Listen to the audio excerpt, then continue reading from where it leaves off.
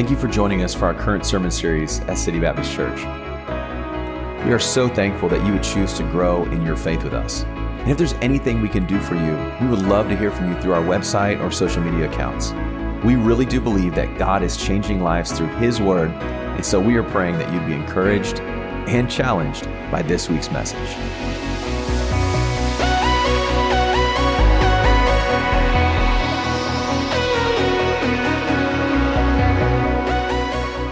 I'm excited to share with you this morning a message from 2 Peter chapter 3. So let's turn there together. 2 Peter chapter 3. This is actually our final message in our study of the book of 2 Peter. And so we'll bring it to a conclusion. And this morning we're going to look at his letter and really his final thoughts to the scattered believers of the 5 occupied provinces of the Roman Empire. The purpose of this letter, as we know, is given to us in the first letter. Of course, this is 2 Peter, the second letter. In the first letter, the purpose of was given to us in the fact that he wanted to communicate to us some truths before he himself is martyred for his faith. Peter, as we know, is in prison at this point. He is facing a almost sure death at the hand of the Roman Empire. In fact, we do know that he eventually would be killed.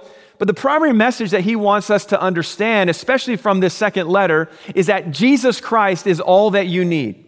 God is all that you need to face this life. He's everything that you need to get through what you need to get through. In fact, in chapter 1 and verse 3, he said this, according as his divine power. So the power of God that is divine, that is outside of this world, according to the power of God, notice, he hath given unto us all things. You know, when scripture says all, it means all. And he says all things that pertain unto life and to godliness. How is this possible? It's possible through the knowledge of him that hath called us to glory and to virtue. And so Peter is communicating to these Christians who are facing, honestly, the Christians that he's writing to are people that are facing persecution, that are facing really their own lives being at risk. They're facing open mockery in their society. And he's trying to communicate to them that Jesus is enough for you to thrive in the face of hate, in the face of persecution, and in the face of fear. And I got to tell you this morning, that same message applies for us today. That Jesus is enough and Jesus is all that you need to face the hardships and the difficulties and the challenges of this life. And I would say this too, Jesus is enough for you to face the good things of this life. I think sometimes we're like, man, I need God in the difficulty, but when things are going my way, we put him to the side. But we need God in all aspects of our life, whether it's the good times or in the bad times, whatever it may be, we need Jesus Christ and everything that we have. Understand this, everything that we need is found in Jesus and it's found in his word. I got to tell you, there are no substitutes. There are no substitutes that can bring you the same level of joy and confidence and wisdom that you desire. When you commit yourself fully and completely to God and to his word, I got to tell you, there is no worldly pursuit. There is no false teachers we've studied that can fill that void. Only the truth and the power of the word of God and a relationship with Jesus Christ. Jesus, listen, Jesus is enough for you today. And that right there is the primary message that Peter is trying to get across to us. And now as we come to these final 8 verses together in this chapter, he wraps it up by moving from argumentation. Remember, a lot of the letter, he's created an argument for us to consider and to think about. He moves from argumentation, and now he moves into application. And the application that he's going to give to us today reflects the heart that he has for us to live in view of the firm foundation and the firm conviction that we studied last week that Jesus Christ is coming again. In essence, here's what he's answering. Okay, the title of my message is this: What now? That's the title of the message today. What now? Now that we know that Jesus is coming again. He spent the whole first part of chapter 3 emphasizing that and developing that argument. Now that we know that, now that we are firm in our knowledge that Jesus is enough, now that we know the warning signs of false teachers and who we should watch out for, now that we know and we are assured that Jesus is coming again and that we who are saved are not going to endure judgment, but we are going to see eternity with God and we're going to see this wonderful time, what do we do now that we await the return of Jesus Christ? What are we supposed to do? He gives us 3 practical thoughts as to what we are to do in these final verses together. And I'm just going to tell you, I've got a lot of content this morning, okay? So as the old preacher would say, if you will listen fast, I'll speak fast, okay? And then we'll get through it together. I'm going to do my very best to cover the content and give it the time that it needs. And so what helps me is if you're smiling, That helps me anyway, okay? And if you're looking at me, nodding, okay, not just, yep, I'm going to get that for lunch, but just, I'm with you, stay with me, and we're going to move through these together. I believe these can be very helpful. Remember, the whole book at this point is building a case for us to understand that Jesus is enough and to remember that he's coming again. So what do we do now? What do we do while we're waiting for Christ to return? Number one, we need to pursue practical righteousness. Pursue practical righteousness. Look with me now at verse 11 of 2 Peter. He says, seeing then that all these things shall be dissolved, what manner of persons ought ye to be in all holy conversation and godliness, looking for and hastening unto the coming of the day of God, wherein the heavens being on fire shall be dissolved, and the elements shall melt with fervent heat.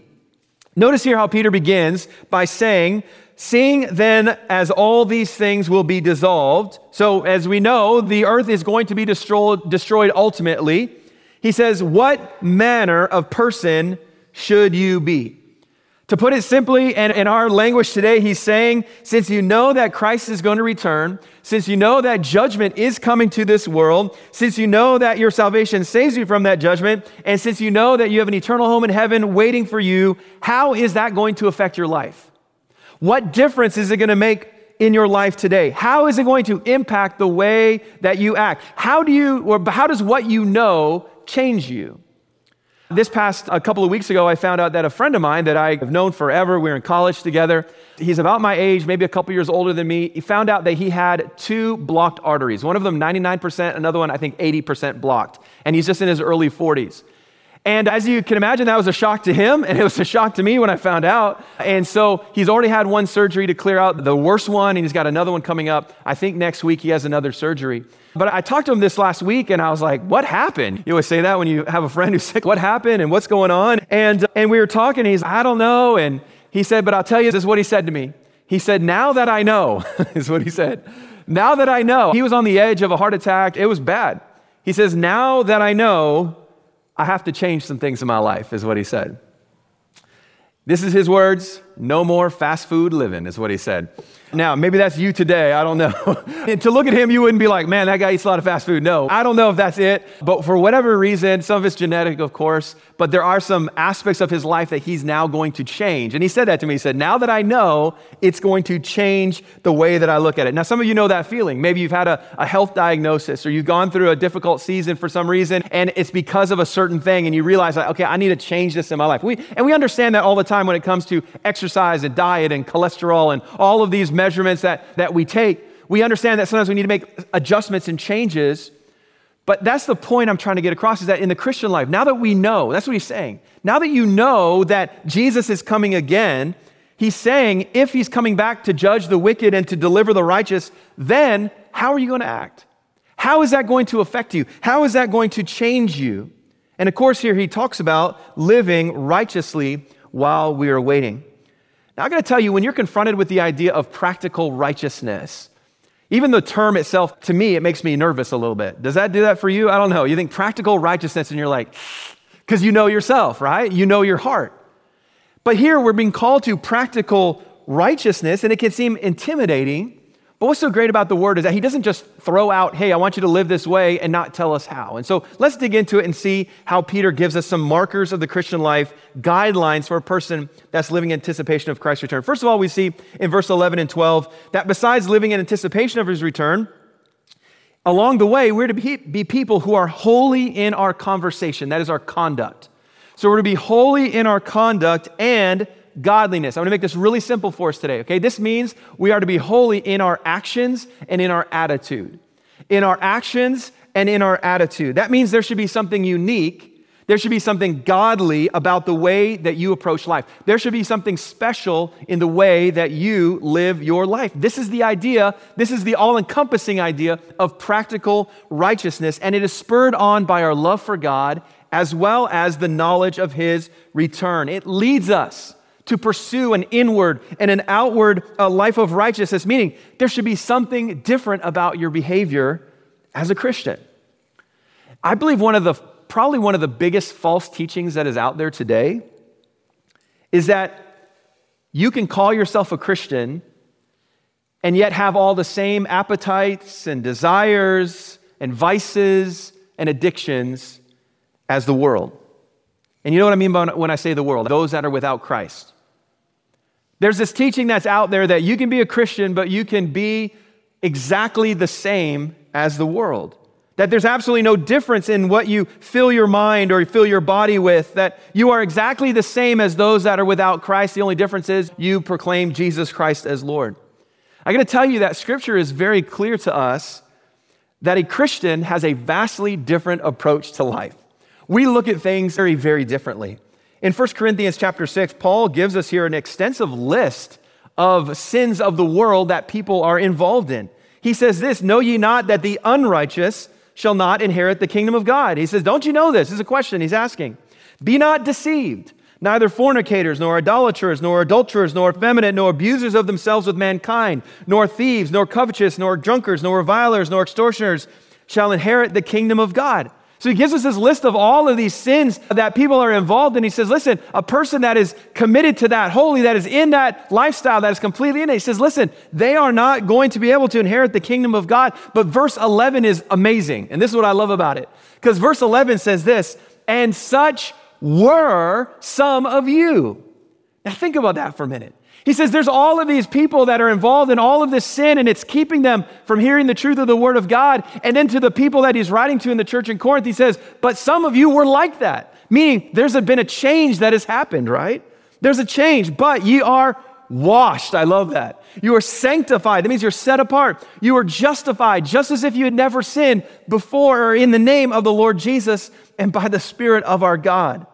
I love this so much because what he's saying here, he's saying, listen, there are some things that Christians are not to be participating in and not to be living their life in, but he says there's a change that happens. That's probably one of my favorite verses in all of the New Testament, but such were some of you, because you and I can look at this and say, yeah, I was one of those things, but now I'm free in Christ. I'm saved, I'm renewed. I don't have to live in bondage to that, or I don't have to even go that direction because of Jesus Christ. But the point being is that as a believer, we are called to something greater.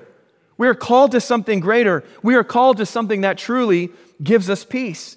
That's why in verse number 13, he says, "Nevertheless we, according to his promise, look for new heavens and a new earth, wherein dwelleth righteousness. Wherefore, beloved, seeing that ye look for such things, be diligent that ye may be found in him in peace, without spot and blameless." So these two verses here are incredible. They're incredible. Because here Peter is reminding us that we are not to just be sitting around waiting for judgment to come. I think that's one thing that can be misconstrued. Last Sunday, we talked all about Jesus is coming again. We talked about how there's going to be judgment and there's going to be all this coming. This is not that we sit around in some sort of maniacal, ooh, judgment's coming for you guys, all right?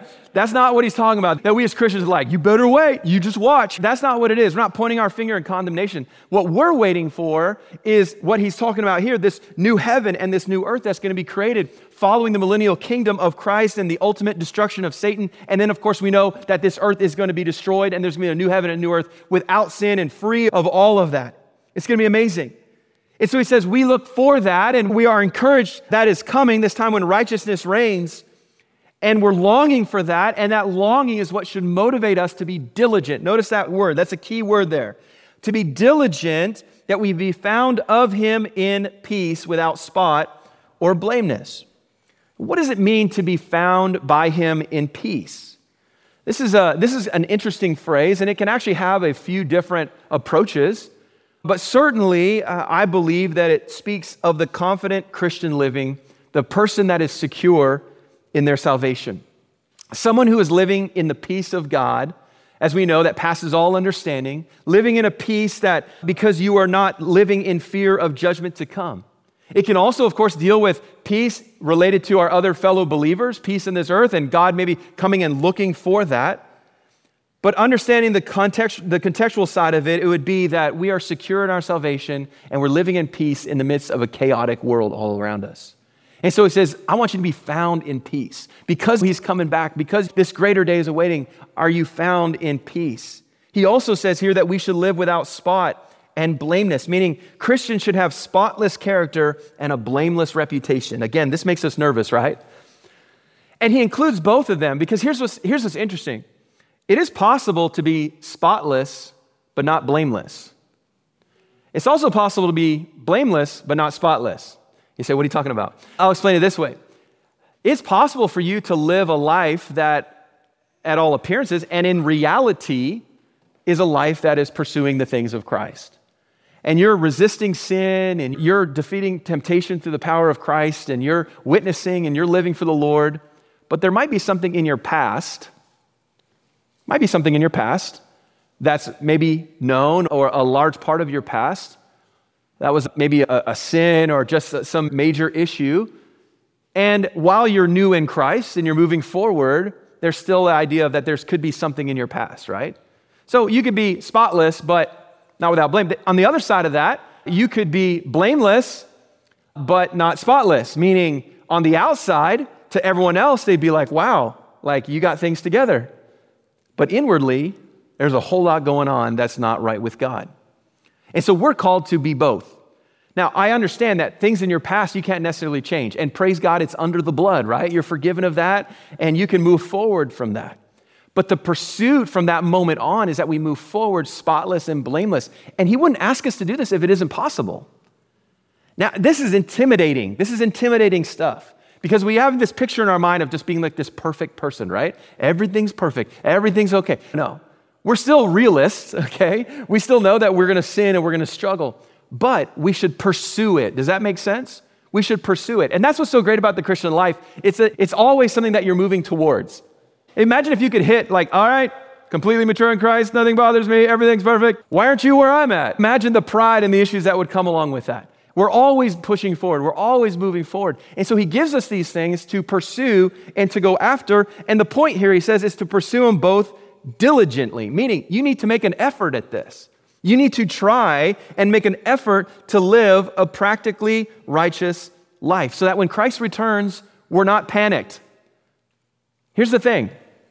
If you're pursuing a life with Christ and you're genuinely pursuing him with all of your heart and all of your soul and all of your mind that we know we're supposed to, when Christ returns, you're going to welcome him because you're going to be at peace.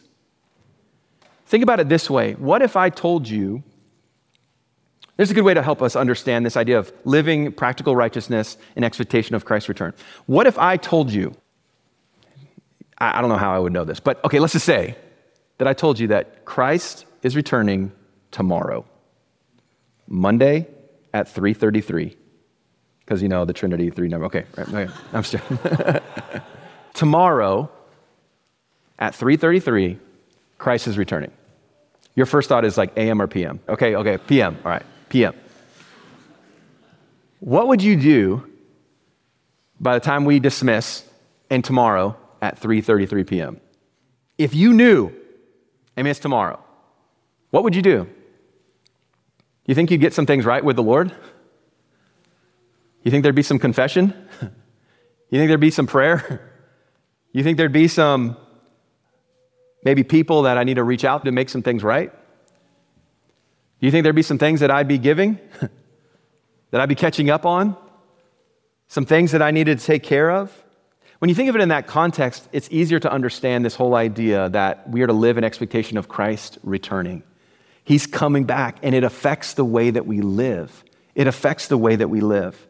So we're to pursue practical righteousness, but we're also to promote sharing your faith. Promote sharing your faith. Look at verse 15.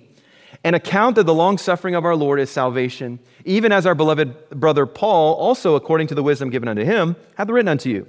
As also in all his epistles, speaking in them of these things, in which some things hard to be understood, which they that are unlearned and unstable wrest, as they do also the other scriptures, unto their own. Okay, Peter here is reminding us of what was said just back in verse number 9, that the long suffering of the Lord is for a purpose, and the purpose of the long suffering of the Lord, meaning his slow return, we looked at this last time, is that he's not slack, that means slow concerning his promise, but he's long suffering. Why is God long suffering? Because he's not willing that any should perish, but that all should come to repentance. Okay, so we studied this in depth in a previous message. And that's what he's alluding to. He's reaching back to that in verse 15 and 16 there, and he's saying, accounting the long suffering of our Lord is salvation. So he's reminding us that the long suffering of God is so that his creation would have opportunity for repentance and for faith. It is a sign of God's love for us. It's a sign of God's love for mankind that he is delaying his return and delaying judgment.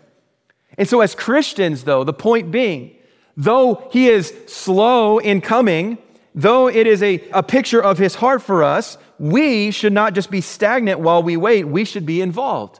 We should be personally and corporately as a church fulfilling the Great Commission and living and speaking the gospel to those who would hear and receive. Man, praise God. I don't know if you knew this, but in the last 2 weeks, we've had 3 people saved here at City Baptist Church. How awesome is that, right? Man, praise God for that. That's the purpose. God has delayed his coming for those 3. How many more are there, though, in our city? How many more at your workplace and in your house and in your family unit that are in need of Christ? He is delaying it so that we can reach more. That is what Peter's alluding to in verse 15, and he emphasizes it even more by bringing the Apostle Paul into it. Notice how he says that. Even as our beloved brother Paul, also according to the wisdom given unto him, hath written unto you. Now, it's not like Peter needs the authority of Paul on his side, does it? If you and I were like, hey, Peter said it, okay. Oh, does anyone else verify that? No, that's what he's doing here. He's bringing Paul into it. He's saying, Paul agrees with me, okay? And because he's saying that, he's adding even more weight to his words here. And interestingly enough, he waits until this last section to bring him into it. He says, Paul agrees with me. And of course, by this point, many of Paul's letters would have circulated to many of the same people that Peter is writing to, but he draws on the parallel teaching of Paul to emphasize his point. See, Paul said in Romans chapter 2, verse 4, he says, despisest thou the riches of his goodness and forbearance of long suffering, not knowing that the goodness of God, what goodness? The goodness of his forbearance and long suffering leadeth thee to repentance. So Paul had already stated this. He had said that, listen, don't despise the goodness of God. Don't despise his long suffering. And he's waiting. And this was written, I think, to some people who were more accusatory, like, why isn't God judging them right now? You ever feel that way? God, judge them now. I want you to judge them now. No, he's saying, listen, that is the blessing of God. That is the goodness of God, that he's withholding judgment so they have an opportunity for repentance. And Peter's just building upon it. But I think at the same time, it's also nice to have somebody on your side, isn't it? It's great. This past couple of weeks, there's been a bit of a long discussion within the church family. There's been a bit of, honestly, to be frank, there's been a bit of arguing. There's been a bit of strife in the church family. And it's around the subject of whether or not a hot dog is a sandwich. Some of you were like, look nervous there. You're all like, who's he going to call out? No. There was this, someone brought up the question, is a hot dog a sandwich? And you can pray about that and think about it. And there's been a little bit of confrontation, and we've discussed all the different layers and types of sandwiches and cuts of bread and meat slices. And anyway, so in all of this, the good thing is that there's been some people on my side. And maybe I have a unique viewpoint. I don't know. But I do know that there are some people on my side. And I'm so thankful for you. You know who you are. And I pray for you every day because of that. And it's just nice to be in a discussion to have someone on your side, isn't it? And you can come talk to me later on what my final decision is on that. But they back me up and they're with me. And it's great. And Peter's saying, listen, I'm not the only one saying this. I'm not making this up. This is the truth. And so he invokes Paul's support. And he also takes a moment to point out that there are some who, just like with his teachings, have taken Paul's teachings, and he calls them unlearned, which means untaught. They're not educated in the things of God. And he says unstable, which means they're not grounded firmly in truth. And he says they rest is the word, rest. It's an interesting word there. It means to torture. It means to twist. Think of, in the dark ages, the rack. They put them on the rack and they twist that thing and they stretch it out and they twist people's bodies. That's what he's saying, is that there are some that are out there that take the words of truth and they twist them to make them fit what they want them to say. Another interesting thing here in the verse is that I want you to notice he says here, as also in all his epistles, speaking of them, the things in which are some things hard to understood. Sorry, I jumped ahead here. Down there. As they do also the other scriptures. What I was trying to point out here is that Peter is affirming Paul's writings as scripture, okay? So sometimes there's questions around the idea of canonicity in scripture. This is one of those proof texts, but you can just write that down on the side to maybe study a little bit more. But here he is affirming Paul's spirit-filled writing, and he's saying, listen, this is what happens, though, is that there's people who twist it, and people change it to say what they want. So again, here's another warning.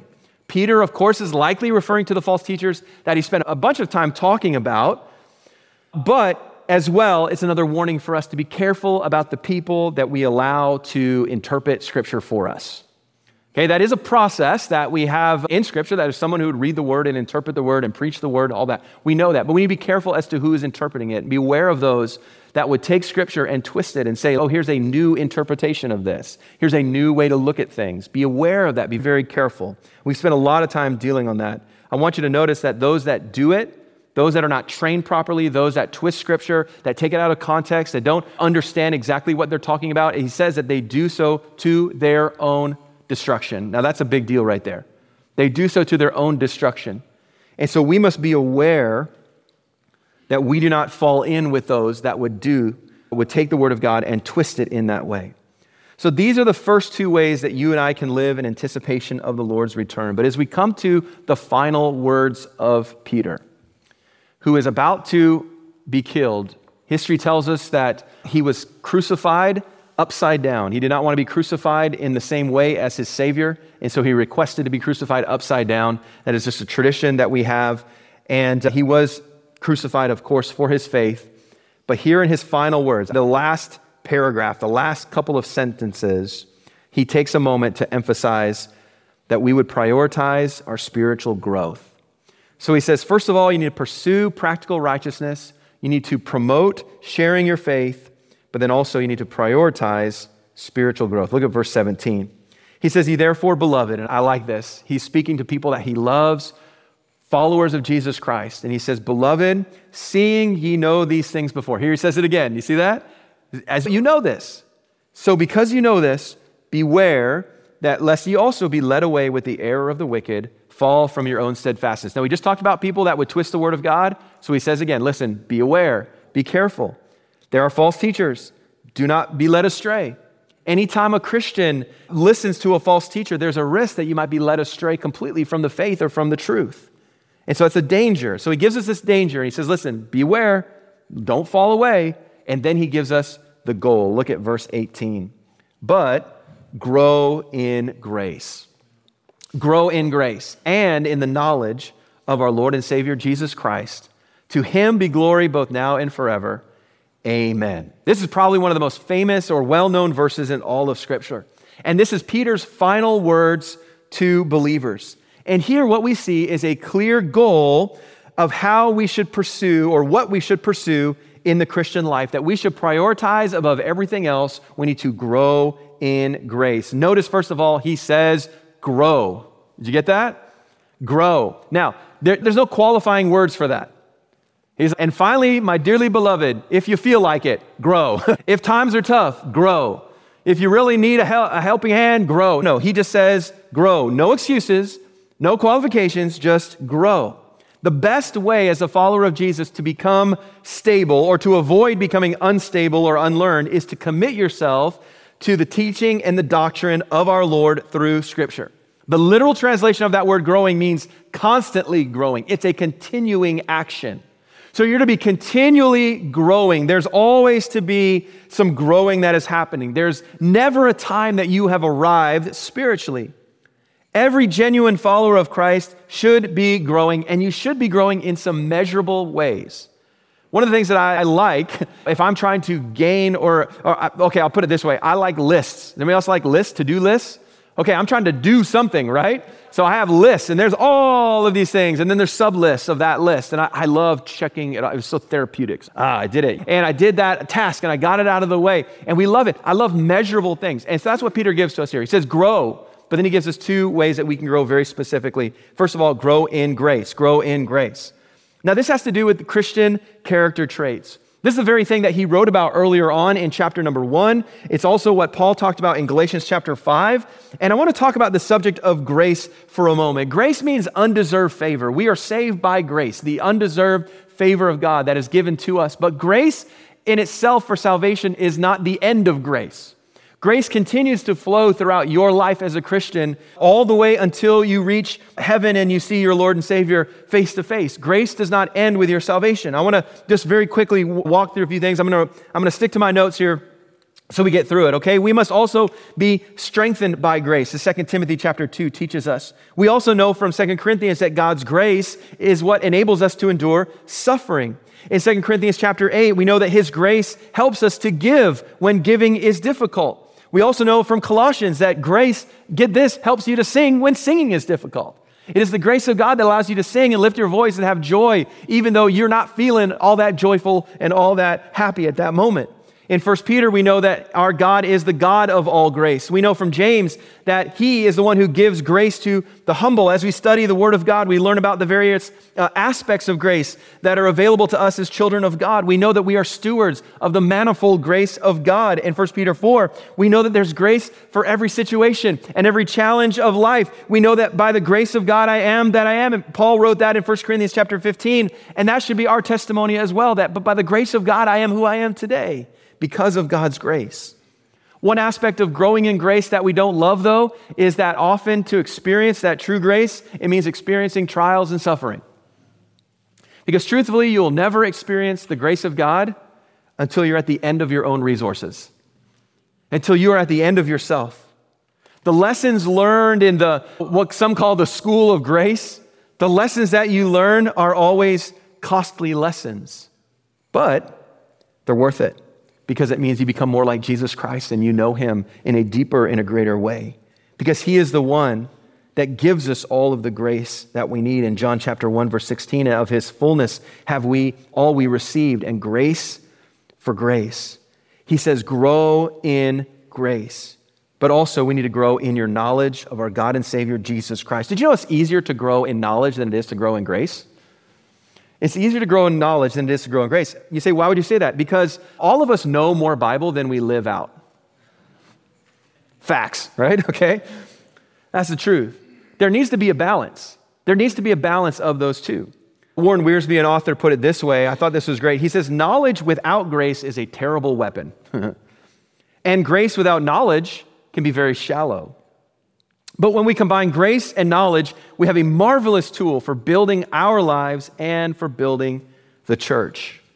But notice here the challenge that is given to us. And the challenge that's given is that simply we are to grow. We are to grow. Not just in our knowledge of God, okay? Not just in knowledge of the Bible, but notice what the verse says here. Grow in the knowledge of our Lord and Savior, Jesus Christ. I want you to get this. It's one thing to know the Bible.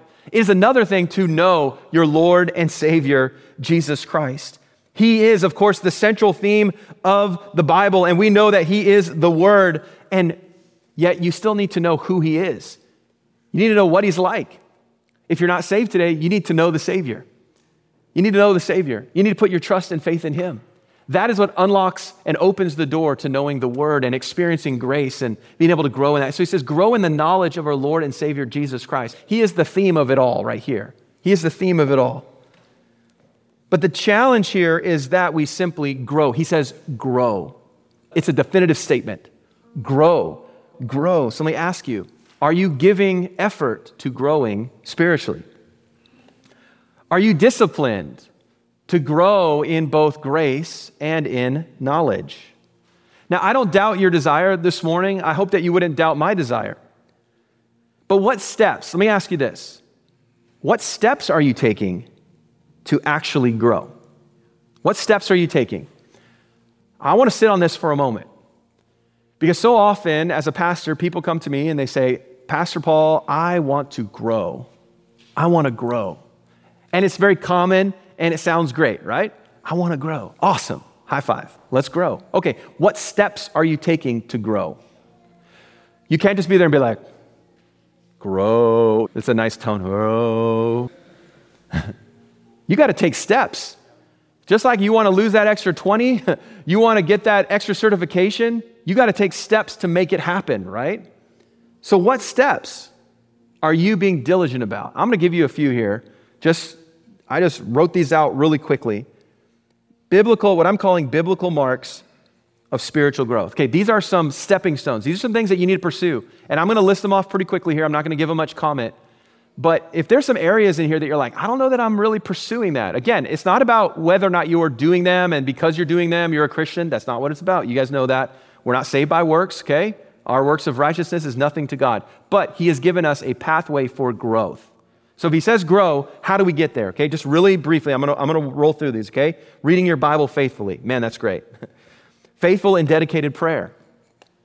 Living by faith. Okay, this is a big one. What are you doing right now that's by faith? Is there any aspect of your life that you're like, this is by faith? I'm doing this by faith. I'm not talking about the situation you got yourself into, okay? That's your fault, all right? What are you doing by faith? What are you doing by faith right now? Committed to the local church. Man, that's big. These are steps of growth. Involved in the church. Faithfully attending services and groups. Giving obediently by faith and with grace. Serving the body of Christ. Sharing your faith and teaching others. Okay, this is a very short list. We could probably give you a lot more. But these are some real basic markers. These are some things that you can pursue that will help you to grow in your faith. And the categories are very simple. Your personal walk with God, so prayer and scripture and all of that your personal walk with God. And then it has to do with the local church, which we know Jesus Christ gave himself for the local church. This church is not just a club to hang out in. God told us what to do. This is what he wants us to do.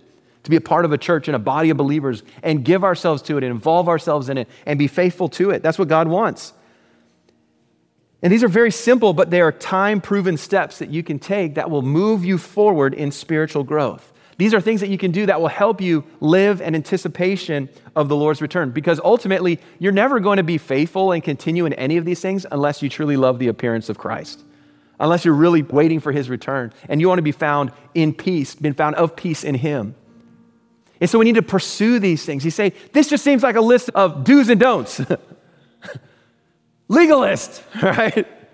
Okay, every one of these, I can show you a verse in Scripture that tells us this, okay? These are not like made up. This is Scripture right here. So if you want to argue with them, you can do that in heaven, okay? But this is what God has said. He says, if you want to grow, if you want to know me, study my word, pray, learn to live in a sacrificial way. These are all ways that you can experience God and to understand him and to know him. Ultimately, this is what it's about. As Peter closes, to him be glory both now and forever. Amen. I love that. This is what it's all about. Focusing our hearts and our lives and our actions and our attitude on bringing glory to God. And what is so amazing is that God gives us all that we need to accomplish these goals. But we must pursue practical righteousness. We must promote sharing our faith and prioritize spiritual growth. Imagine with me this morning, how different would your life be if you put these thoughts into practice? What would your life look like? What would your focus be like? What would your peace, the peace in your heart and the joy that you experience, what would it be like if you were putting these into practice?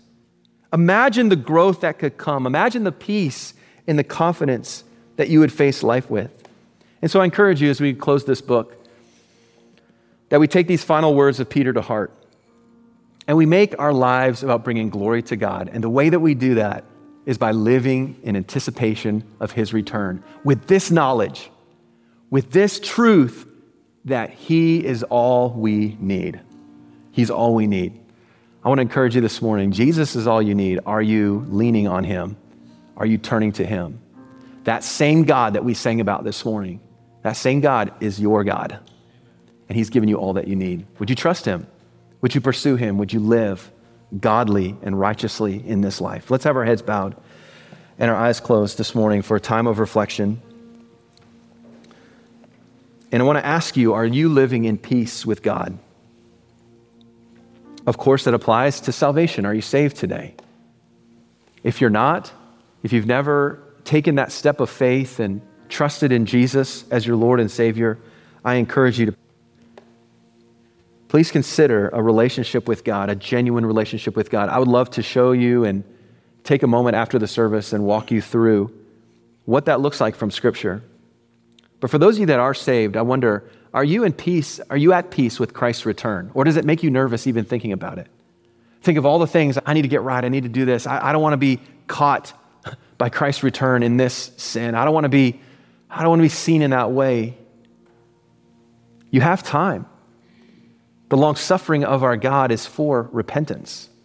And this is an opportunity for you to renew your pursuit of God, to renew your pursuit of growth. Do you desire to bring God glory? Would you join me in praying today and just asking the Lord, say, God, help me to pursue you in this way.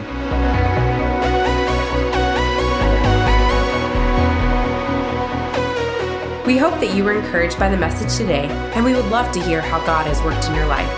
If you'd like to take the time to visit our website and send us a message through the contact page, we would really appreciate it. Have a blessed day.